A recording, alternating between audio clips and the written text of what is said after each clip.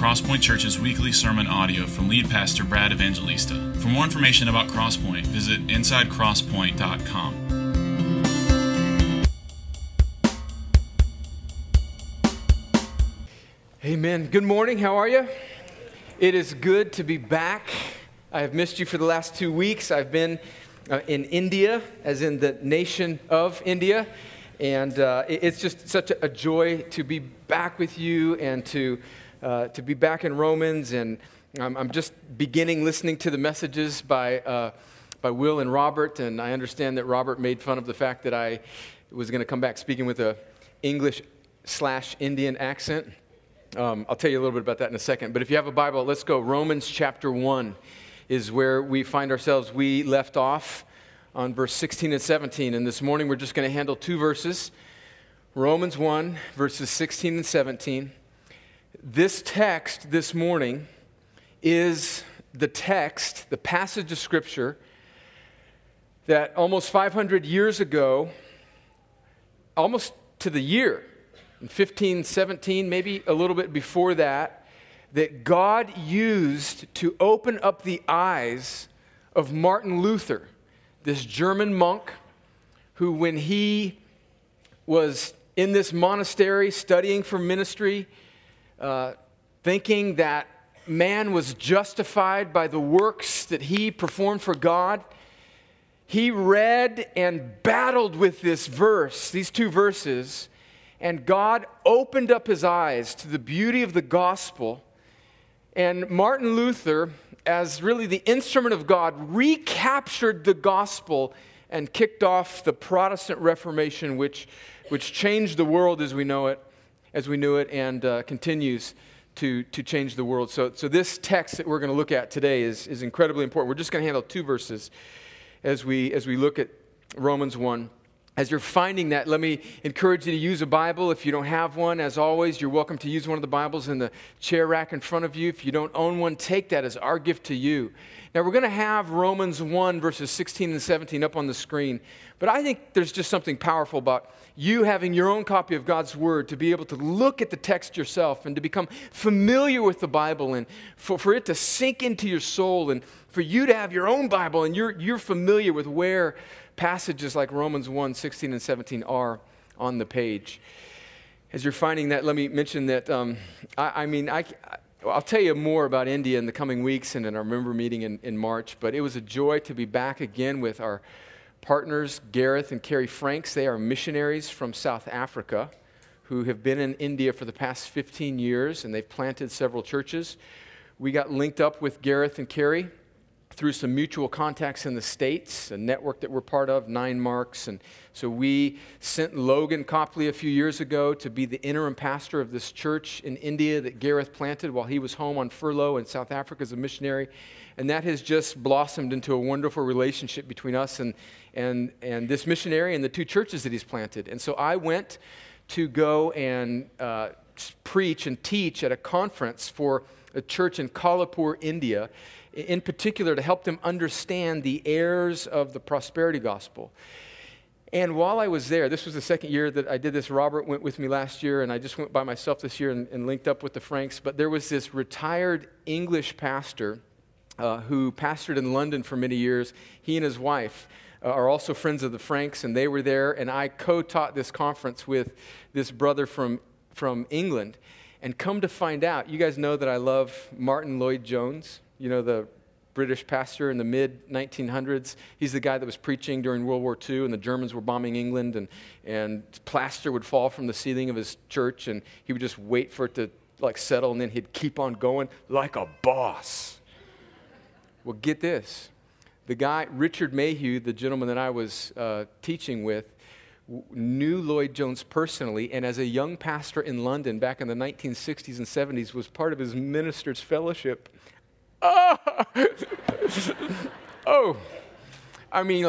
Kevin Bacon's 6 degrees of separation. I was just 2 degrees of separation. I just felt like I knew him. So anyway, needless to say, it was a glorious time. But it was just wonderful to see the work of the Lord going on in India and to see the gospel being faithfully preached by these Indian pastors. In fact, at the end of March, Pastor Kaushal Kale, one of the pastors that we partner with there, will be here in the United States at Crosspoint. And so the last Sunday of March, Lord willing, he will preach here. And I'm so eager to have this brother share with you. He is a gifted and sharp brother that is doing a wonderful work in a city that is just virtually 99% Hindu, that worships all these false gods, and they're doing a wonderful, wonderful work. So I'm really eager to have you hear from him and to hear about India in the coming weeks and at our member meeting. One other little thing that the two pastors there, Kaushal and Pastor Emmanuel of this church in Kolhapur, wanted to be mentioned to you is apparently in India, they have arranged marriages. And it's very unusual for there to be like love marriages. It's kind of frowned on in the culture, even in the Christian church. And so one day, like right before I was about to leave, one of the pastors came up to me and he said, hey, the Lord has brought our churches together, and we're partnering on many levels. We've got some young ladies in our church that come from Hindu families. They've been converted out of Hinduism, and usually the father would find a spouse for the daughter, but the Christian pastors don't want their Hindu fathers finding them a Hindu man. So he was asking me, like, would you be willing to find some husbands in your church for these ladies in our church? And I was like, yeah, man, yeah, right, yeah. I think I joked, and he kind of laughed, and I just kind of thought he was sort of joking. 30 minutes later, he came back around, and he said, so, like, can we send you some information? Let's formalize this. How are we going to do this? So, Will Hawk and I were talking about this. If you're a young man, get your resume to Will Hawk.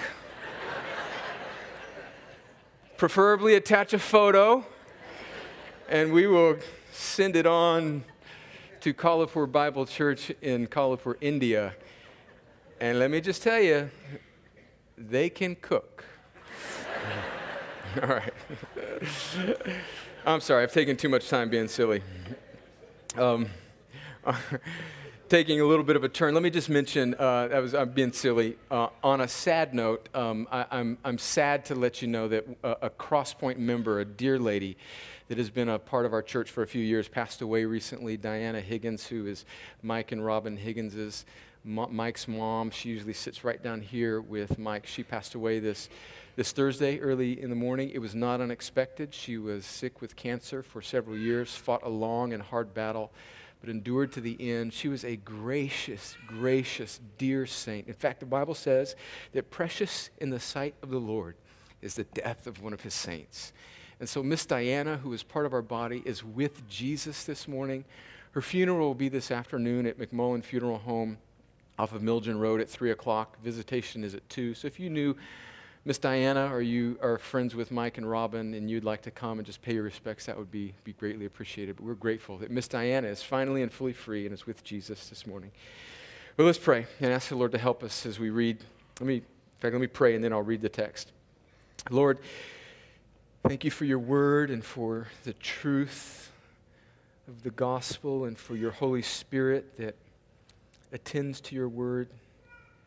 Who is sufficient for these things? Lord, these two verses are mountain peaks of the Bible. May you lift our eyes so that we may see the beauty of your Son, the glory of the gospel, help for the helpless sinner, the righteousness of God. Lord, for the Christians in this room, I pray that you would stir our affections and rouse in us worship and awe and wonder and joy in our salvation. And for my friends in this room who are not yet trusting in Jesus, Lord, would you do what only you can? Would you give them the gift of faith and repentance? Would you take their dead heart and make it alive so that they can behold the beauty of the gospel, the glory of your Son and his work on their behalf? And I pray you do all these things for your glory and the joy of your people. In Jesus' name, amen. Well, let me read Romans 1, verses 16 through 17, and then my plan is to just work back systematically through this text. Paul writes this: "For I am not ashamed of the gospel, For it is the power of God for salvation to everyone who believes, to the Jew first, and also to the Greek. For in it the righteousness of God is revealed from faith for faith. As it is written, the righteous shall live by faith. Well, if you're familiar with the Old Testament, you know that the Old Testament is more than just a series of stories about God's dealing with the nation of Israel, or even stories that are intended to teach us moral lessons. It's much more than that. Actually, the Old Testament, as Jesus says in the New Testament, is all about Him. It's pointing to Him. But really, in the Old Testament, there's this incredible dilemma. And the dilemma is, how will sinful people be made right with a holy God? That's the underlying question throughout the whole Old Testament. In fact, I want you to see this verse in Exodus chapter 34, and it puts its finger on the dilemma and the tension of the whole Old Testament. What's going on in Exodus 34 is that Moses is interceding for Israel, who is continuing to rebel against God. As Moses was up on the mountain receiving the commandments, they were making for themselves golden calves, and God is punishing them, and Moses is interceding for them. And in Exodus 34, we get a kind of picture of the dilemma of the whole Old Testament. And the Lord says this to Moses in Exodus chapter 34, verse 6. The Lord passed before him, meaning Moses, and proclaimed, the Lord, a God merciful and gracious, slow to anger and abounding in steadfast love and faithfulness, keeping steadfast love for thousands. Now listen to this. Forgiving iniquity and transgression and sin, but who will by no means clear the guilty. Do you see those last two phrases? It says that God, He promises to Moses that He will forgive sin, but He will by no means clear the guilty. Well, how is He going to forgive sin if He's not going to clear the guilty? Those two things seem to be at odds with one another. God has to clear the guilty if He's going to forgive sin. But it says here that He will forgive sin, but He won't clear the guilty. So embedded in that is this shadow of the one to come, who is Jesus, who will take the place for the guilty so that God can forgive the guilty who are in Christ, but still punish those who are not in Christ, who do not believe in Christ. And that's the dilemma, back to our text, that Paul picks up in Romans chapter 1, that how will sinful people be made right with a holy God? That's the whole argument of the book of Romans. So let's work back through Romans chapter 1, verses 16 and 17. We're just going to piecemeal, we're going to pull back the layers of the onion on this verse. Verse 16, the first phrase there. For I am not ashamed of the gospel, Paul says. And the fact that Paul would mention that he's not ashamed, the fact that he would even bring this up, I think, is an indicator that Paul realizes that it's possible to be ashamed of the gospel. In fact, he's writing to a group of Roman Christians who are enduring, at this point, certainly social persecution for their belief in Jesus. And in a couple decades, they're going to suffer physical persecution. This emperor named Nero will rise to the throne and persecute and kill Christians. In fact, he will even burn Christians in the streets of Rome, letting their burning bodies light the streets of Rome. And Paul realizes that it's very real for them to be struggling with this temptation to be ashamed of the gospel. Think about the way, in our context, that the world perceives the gospel, because we may not, at this particular time in our present situation, be facing physical persecution, although some Christians certainly are. But just think about the way that the world in general perceives the gospel. The world thinks that the gospel is foolish. In fact, this is what Paul writes in 1 Corinthians. This is just a little bit before where Robert read for us earlier. as he was reading from 1 Corinthians 1. He read from verses 26 through 31, but the section above it, I'll start in verse 18. Listen to this. 1 Corinthians chapter 1, verse 18. For the word of the cross is folly to those who are perishing. In other words, those who are not trusting in Jesus and are staying in their sin through their unbelief. But to us who are being saved, it is the power of God. For it is written, I will destroy the wisdom of the wise, and the discernment of the discerning I will thwart. That's a quotation from Isaiah 29. Where, verse 20, where is the one who is wise? Where is the scribe? Where is the debater of this age? Has not God made foolish the wisdom of the world? For since in the wisdom of God, the world did not know God through wisdom, it pleased God through the folly of what we preach to save those who believe. For Jews demand signs and Greeks seek wisdom, but we preach Christ crucified, a stumbling block to Jews and folly to the Gentiles. But to those who are called, both Jews and Greeks, Christ, the power of God and the wisdom of God. For the foolishness of God is wiser than men, and the weakness of God is stronger than men. Do you see what's going on there? Paul is admitting that to the eyes of this and to the ears and the minds of this world, the message of the cross is foolish. In fact, let's just think about what we believe. We believe, listen to this, we believe that God is Father, Son, and Holy Spirit, 3 in 1, and eternity past, no beginning, no end. That God, through His Son Jesus, created the world and everything that is, knowing that it would fall and rebel against Him.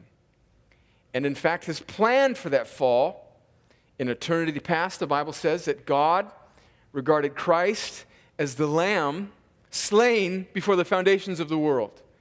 And so God created a world, all-powerful God created a world that He knew would fall, prepared for the reconciliation of that fallen world by sending His Son Jesus, who Colossians 1 tells us is the one through whom all of the universe, everything was created. And this all-powerful Creator, the Son of God, God Himself, allows His creation to crucify Him, and then dies a death and bears the punishment of God the Father for the sin of His people. This God who could, in an instant, shake the Etch-a-Sketch and start over, sends His Son to die for His creation, and then causes Him to rise again over death, sin, and the grave. Friends, to the eyes of the world that likes shock and awe and power and greatness and authority, this message is foolish. A couple just thoughts of application here before we move on to the second part of this verse is that where the world does not mock Christianity, it is likely that what's present in that situation is a watered-down and neutered version of Christianity. See, the message of the cross, the message of the gospel, is that God is holy, and all of us, terrorists in the Middle East and good little church kids in suburban upper middle class America are born separated from God, as aliens from God. And respectable religious Americans hate that message, don't they? Because it is the great leveler. It levels the playing field that all of us are guilty and that we don't merely need help. We need to be rescued and brought back to life, and there's nothing we can do about it on our own, but we are completely at the mercy of a sovereign God. The world hates this message, and so we should not be surprised when the world mocks the gospel. I just look at the landscape of churches that try and be culturally relevant. when churches put their emphasis on being culturally relevant and cool and hip and pragmatically helpful, they rob the gospel of its power. They cater to the carnal wisdom of this world. So, one of the things that we hope to do here at Crosspoint is, over the decades, have young men that come through Crosspoint, are trained for ministry, and go and plant churches or pastor churches in our city or wherever the Lord may lead them. And if you're a young man in here and you're thinking about gospel ministry, or you're just anybody thinking about sharing the gospel, the way to do faithful gospel ministry is not to look at this world and say, oh, how can we appease the world and be more like the world so that the world will find us relevant and pragmatically helpful, and then we'll ease them into the glory of the gospel. Don't do that. Do you see what you're doing is you're catering to the wisdom of the carnal mindset. The gospel doesn't come to appease or help or improve a lost world. It comes to judge it and save it and renew it by God's grace. That's why. So, by the way, if you're a young man here and you plant a church in a decade and I visit your church and you're so cool and hip and you're sitting on a stool with a little soul patch and tight jeans on and you're having a conversation with people about 7 ways that they can have a better Tuesday, I'm going to run up on the stage and punch you in the throat. I'm sorry. God. That curry I had in India is getting me riled up. Paul says, I don't know where that outburst came from, I'm sorry. Actually, I'm not sorry. I'll punch you in the throat twice. I'm not ashamed of the gospel, for it is the power of God for salvation. What does Paul mean by that? He means that the gospel, in and of itself, apart from the human, apart from us, it is the power of God. It does the work. The gospel is God's doing. It's not God's partnership with a willing man. It is God's resurrection of a dead, unable mankind. It's God's doing. Jonah utters this in the belly of the whale. When the whale is about to spit him up on the shore, he realizes that salvation belongs to the Lord. Salvation is God's doing. And then let's just look at that word salvation. That should tip us off to the dramaticness of what's going on here. And I just made up a word, dramaticness. That word salvation in the original language means to be delivered. To be delivered. That's what the message of Christianity is. It's not to come and find ways to improve yourself. It's to be delivered. That presupposes that we need to be delivered from something. That presupposes that every human being is trapped, dead in their sin. In fact, that's the clear witness of the Bible. Look at Ephesians chapter 2. We quote this chapter often here. It's so important. You would do well to memorize or to write out or type out or copy and paste Ephesians 2, 1 through 10 and tape it to your bathroom mirror or your cubicle or wherever. Paul says, "And you who were dead in your trespasses and sins in which you once walked, following the course of this world, following the prince of the power of the air, the spirit that is now at work in the sons of disobedience, among whom we all once lived in the passions of our flesh, carrying out the desires of the body and the mind, and were by nature children of wrath, like the rest of mankind." So not just the Ephesians that Paul is speaking to, but everybody by nature is a child of wrath.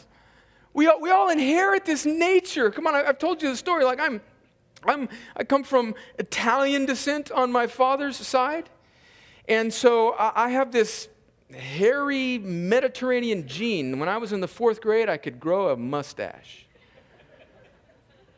and my oldest son's in kids' church now, so I'll feel the liberty to make fun of him. When he was in the 4th grade, he could grow a mustache. Why? because he inherited that hairy Italian gene. Looked like Fonzarelli, creepy little kid with a mustache. All he needed was a pack of Marlboros rolled up in his shirt. Likewise, friends, we have all inherited the sin nature of our first parents, Adam and Eve. And thus, we need to be saved. We don't need to be helped. Nobody's born a Christian. We're born again as Christians by God's sovereign grace. We need to be delivered. Let me just stop here before we move on to the next part of the verse. Do you view the world in this way? Do you? Instinctively? I confess that that's not always my default. You know, I think I kind of have people in three categories, generally, painting with really broad strokes. I think of like bad people who clearly deserve God's judgment. And then I think of Christians who have been rescued by God. And then for me, there's just kind of this nebulous, ambiguous, middle, neutral ground of, he's a decent guy. And I know that runs counter to everything that I believe and preach every Sunday, but still by default, I have to detox myself from this mindset. But no, what the Bible is clear that whether or not we are convicted felons on a crime rampage or whether or not we are just self-righteous little church kids, we all need to be saved. There are only two types of people in this world, those that are in Christ by His grace and those that are not yet in Christ by His grace. That's it. Do we view the world this way?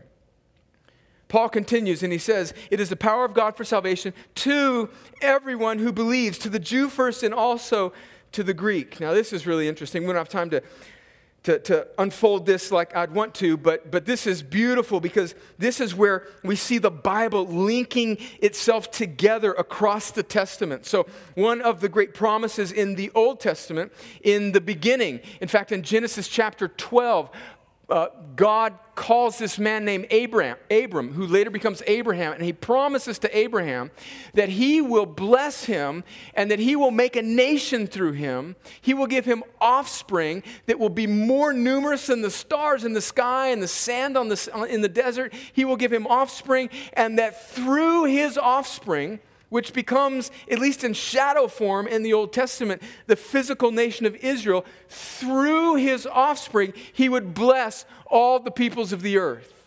Well, ultimately, we learn in the New Testament that offspring of Abraham is fulfilled finally and fully in Christ. Christ is the one true Jew. He's the one righteous Israelite that comes from Abraham, and he becomes the one who inherits all the promises of Abraham. And now the promise that God gave to Abraham centuries earlier, that through you I will bless all the peoples of the earth, becomes true in the gospel, in that through Jesus, for whosoever that believes, not just the Jew, but the Greek, which is Paul's way of saying the Gentiles. In other words, everybody else. Through Jesus, whoever believes will be saved.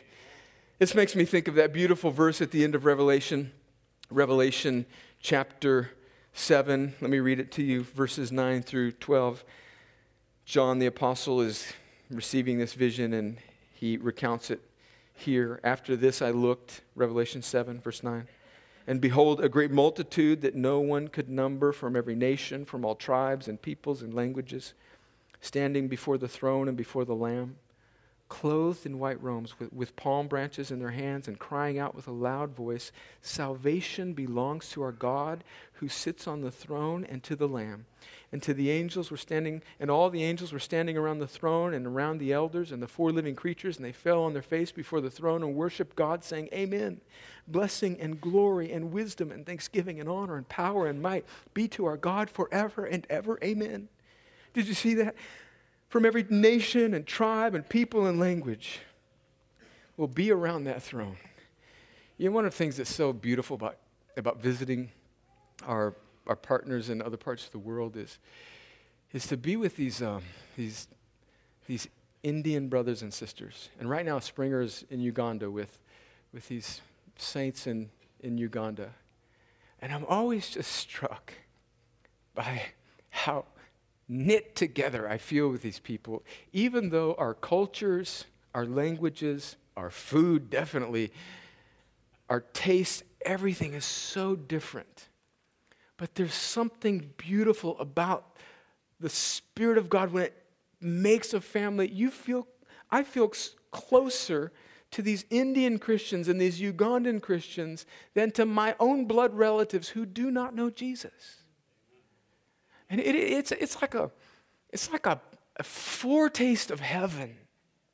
And one of the kindnesses that God is working in our church is we're seeing people from different backgrounds and ethnicities. That is such a joy, isn't it? It's such a joy. Because there's coming a day when we will be around that table and it will be people. It won't just be middle-class Americans or Westerners. It will be people from every tribe and tongue and nation. And the way that God brings that about is He raises up churches like us and He sends people out of them and He causes people in this church to be the means by which it propels missions so that we might send people to the uttermost parts of the earth to take the gospel to these people so that God would bring them to this table. Just one application for my own heart and for the heart of this church, and as we meditate on this verse, is that for the Christian, this should destroy and annihilate any racist impulse in us. And if I could say one thing that I am lamenting a bit about our culture currently, is that the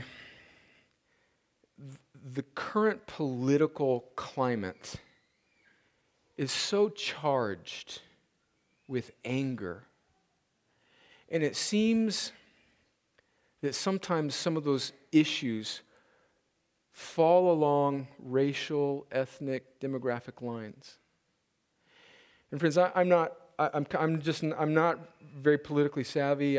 Quite frankly, I barely, each week I can just barely understand the text, and that's like all I have time to do. I don't have time to read every article from, all of these people and understand all of the issues, but it just seems to me like there are Christians that are prone to be more white or black or Republican or Democrat or whatever than they are blood-bought, redeemed around the table.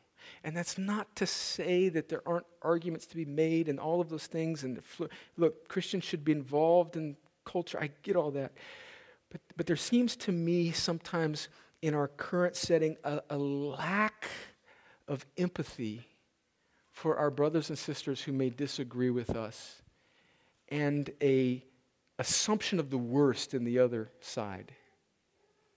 And the shame in that is that oftentimes people on the other side, when 1600 Pennsylvania and the Republican Party and the Democrat Party in America and every other nation ceases to be, those people who may be on the other side of us are also those that have been redeemed by the Lamb, and we will be around that table someday as part of the great communion of the only gathering that matters, and that is Christ's.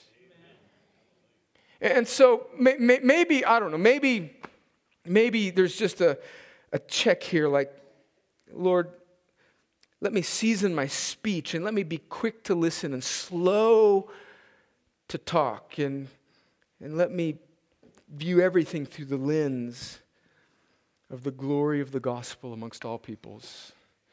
And let me be more in love with my brother and sister from other ethnicities than I am with my own political tribe.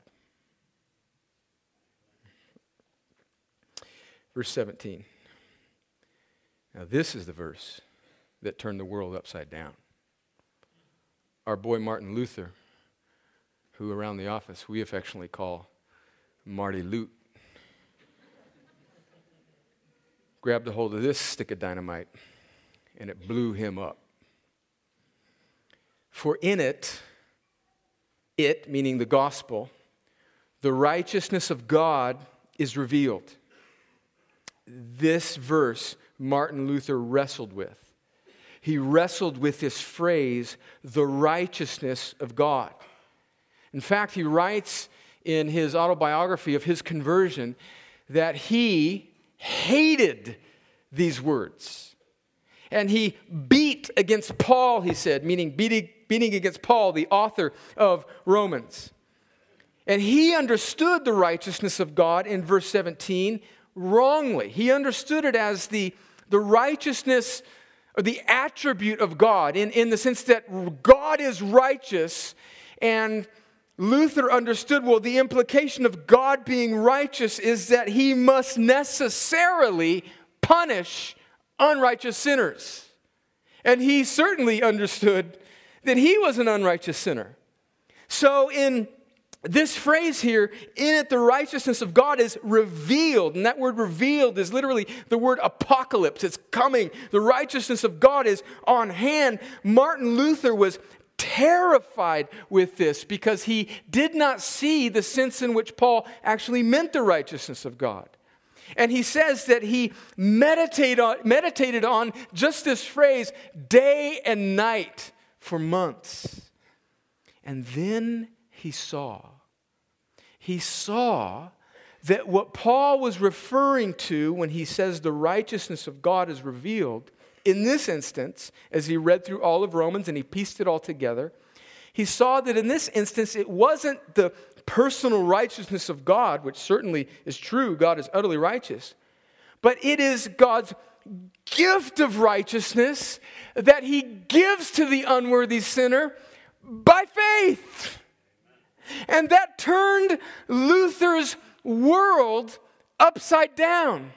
Now, listen to this. Oh, it's so good. I wish I could just read to you out of his autobiography, but you'd get bored. But he says this. He says that when I beheld that this righteousness was not God's anger towards me, but his gift towards me, it became to me a door, a gate of paradise that swung open and I walked in. And as he was reading verse 17, Luther says that's when he truly came to faith. Let's read, just flip over one chapter to Romans chapter 3, and let me show you how Luther pieced it all together. Romans 3, verse 21. We get to this in a couple months. It's going to be so... You guys giggle every time I talk about how we're going to get... it might take a couple months.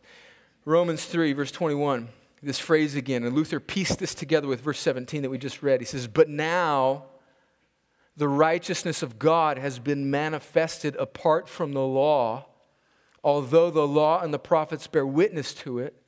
The righteousness of God through faith in Christ, in Jesus Christ, for all who believe. So do you see the discovery Luther made there? That the righteousness of God, when beheld in the gospel, is not something to be dreaded, but it's something to be received by faith. It's a gift that God gives to his people. He credits them. He imputes it. He puts it on them, not because of anything good in them, but because of his grace. And now the dilemma for Luther was answered. Remember Exodus 34? He's going to forgive iniquity, but he will by no means clear the guilty. Now he saw how it will be done. He saw that God would put Jesus forward to bear the penalty for the guilty. And then Jesus' righteousness, the righteousness of God, would be given to the guilty sinner to be received by faith, so that now you can't even say it without laughing with joy. Now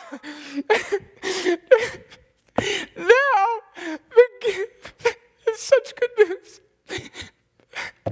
The guilty sinner can be made right by the righteousness of Christ. It's his, not because the sinner is good, but because Jesus is good. Praise God. Yeah.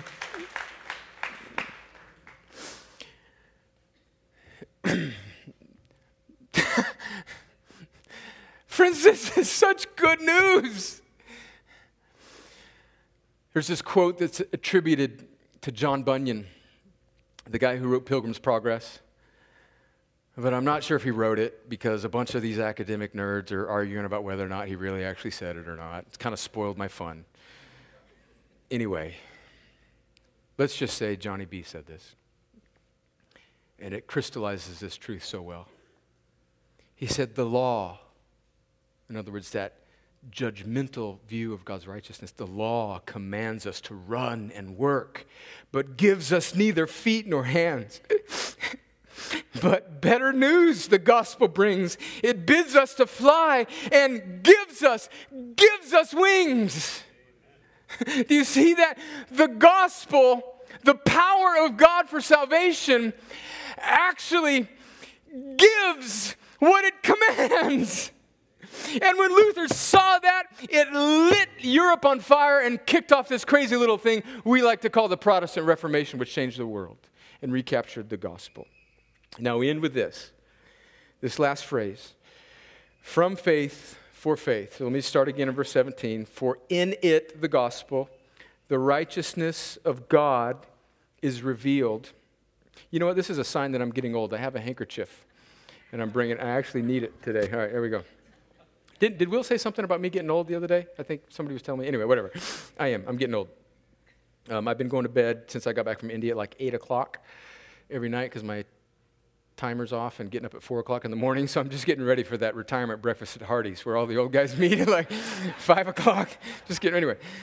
For in it, verse 17, the righteousness of God is revealed from faith for faith.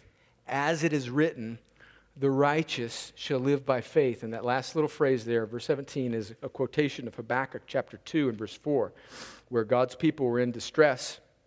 They were being overrun by the Babylonians as God promised that they would be because of their disobedience. And the prophet Habakkuk is complaining to God. He's saying, God, how could you use these terrible sinners, the Babylonians, to punish your people? And God is telling them, listen, hang in there.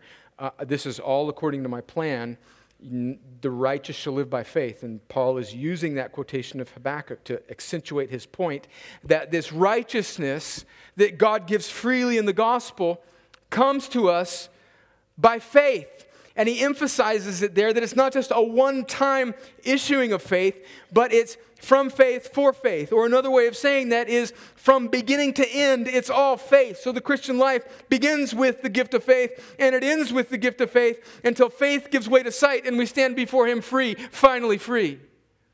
But lest we misunderstand the nature of this faith, let's think about it deeply. This is where it gets even more spectacularly good. Even this faith by which we receive the righteousness of God is in itself a gift. You see, that's really important that you understand that because you may think, and this is the way much of the world thinks, people that misunderstand the gospel, they think, oh, well, if you will do your part, if you will bring your faith to the table, God will meet you halfway, and your faith, which is in this wrong view a kind of work, God answers that work of the human with the righteousness and the salvation of God as your sin is taken away and Christ's righteousness is imputed to you. But that would undermine the very grace of the gospel. Because when is faith enough faith? No, listen to how faith is described in the Bible by Paul. Again, back to Ephesians 2, verses 8 through 10. For by grace you have been saved through faith. And this is not your own doing. It is the gift of God. Not a result of works, so that no one may boast. For we are his workmanship, created in Christ Jesus for good works, which God prepared beforehand that we should walk in them. So do you see the context of Ephesians 2 is not just this general idea of faith, right? Like I'm getting on a plane and I'm going to fly over the Atlantic Ocean and I just kind of have faith that it's going to make it. That's not what's in view here. We're just doing kind of like statistical probability. We're just running the numbers, and well, this is pretty safe. I think it's going to. No, that's not what faith is in this biblical sense. What faith is this gift by God that allows a dead sinner to behold Christ and put their hope in Him. And when God gives this gift of faith, this peculiar, particular gift of faith, it always works. God gives it, and it's exercised toward Jesus. Let me give you a picture to help illustrate this. We moved into this house off of River Road 6 or 7 years ago, and it used to be on well water. And I guess the city ran a line all the way out to River Road, and so the previous owners tapped into the city water line, and I think that they must have installed the water line themselves, because our water line from River Road to our house, running through this cow pasture, by the way, those little Oreo cows on River Road, the black and white cows, we live right behind that cow pasture. If you're ever there, wave to us, we'll say hello, come take pictures of the cows. They're not our cows, but you can leave us money for taking pictures, whatever. In fact, I was tempted one time, some lady stopped thinking that they were our cows, wanted to do like a photo shoot, asked if she could pay. And I was tempted. No, I. So the water line runs to our house, and it was like a foot underneath the ground, which it needs to be much deeper. And so over the last 6 or 7 years, our water line has failed like numerous times. And I've had to go out there and fix it. And in fact, at our staff Christmas party in December, I was picking up some wood and dropping off some firewood, and I drove my truck across the water line. This little soft spot had been raining, and it was like a geyser. And so I missed the party. I was in mud fixing the water line. And it dawned on me that that's how faith is. Sin has wrecked humanity's ability to receive anything from God. We have a busted water line. It's broken. And when God intends to save a person, He digs up that old water line and He installs a new one. He lays down a new water line. That's the gift of faith. And God Himself turns on the water of God's grace and lets the righteousness of Christ flow through the water line that He installed and gave you so that it would pump the righteousness of a holy Son of God into your soul. And so do you see the picture? Faith, saving faith, is not something that we must muster so that God would be pleased with us if our faith is enough. As if faith is like that thing at the fair when, the guy wants to hit the little hammer so that it goes up to the top and he can get the big stuffed animal for his girlfriend. When is enough faith going to be enough to reach the highest thing so you can get the big boo-boo kitty stuffed animal? That's not the picture of saving faith. Nothing in our hands we bring. God installs the gift of faith in us and turns on the spigot, the faucet, the Niagara Falls of God's grace. He removes the sin and He imputes the righteousness of Christ. And now, although that sinner is now getting the water of the gospel and has lots of growing to do and lots of nourishing to do, now God regards that person as righteous in Christ. Friends, that's glorious news. Augustine put it this way. He said, Lord, grant what you command and command what you will. In other words, the gospel gives what it commands. It gives faith. It gives righteousness. The gospel is not you try hard and God will meet you halfway. It's you are hopeless. And God will give the gift of faith to a great multitude of people from every tribe and tongue. And He will take their sin away and he will give them the righteousness of his Son. Friends, I'm done, but we could spend the whole afternoon considering how the Christian should respond to this glorious news. You have heard the gospel. You've heard it. If you're a Christian, this should humble you and stir your affection for Christ.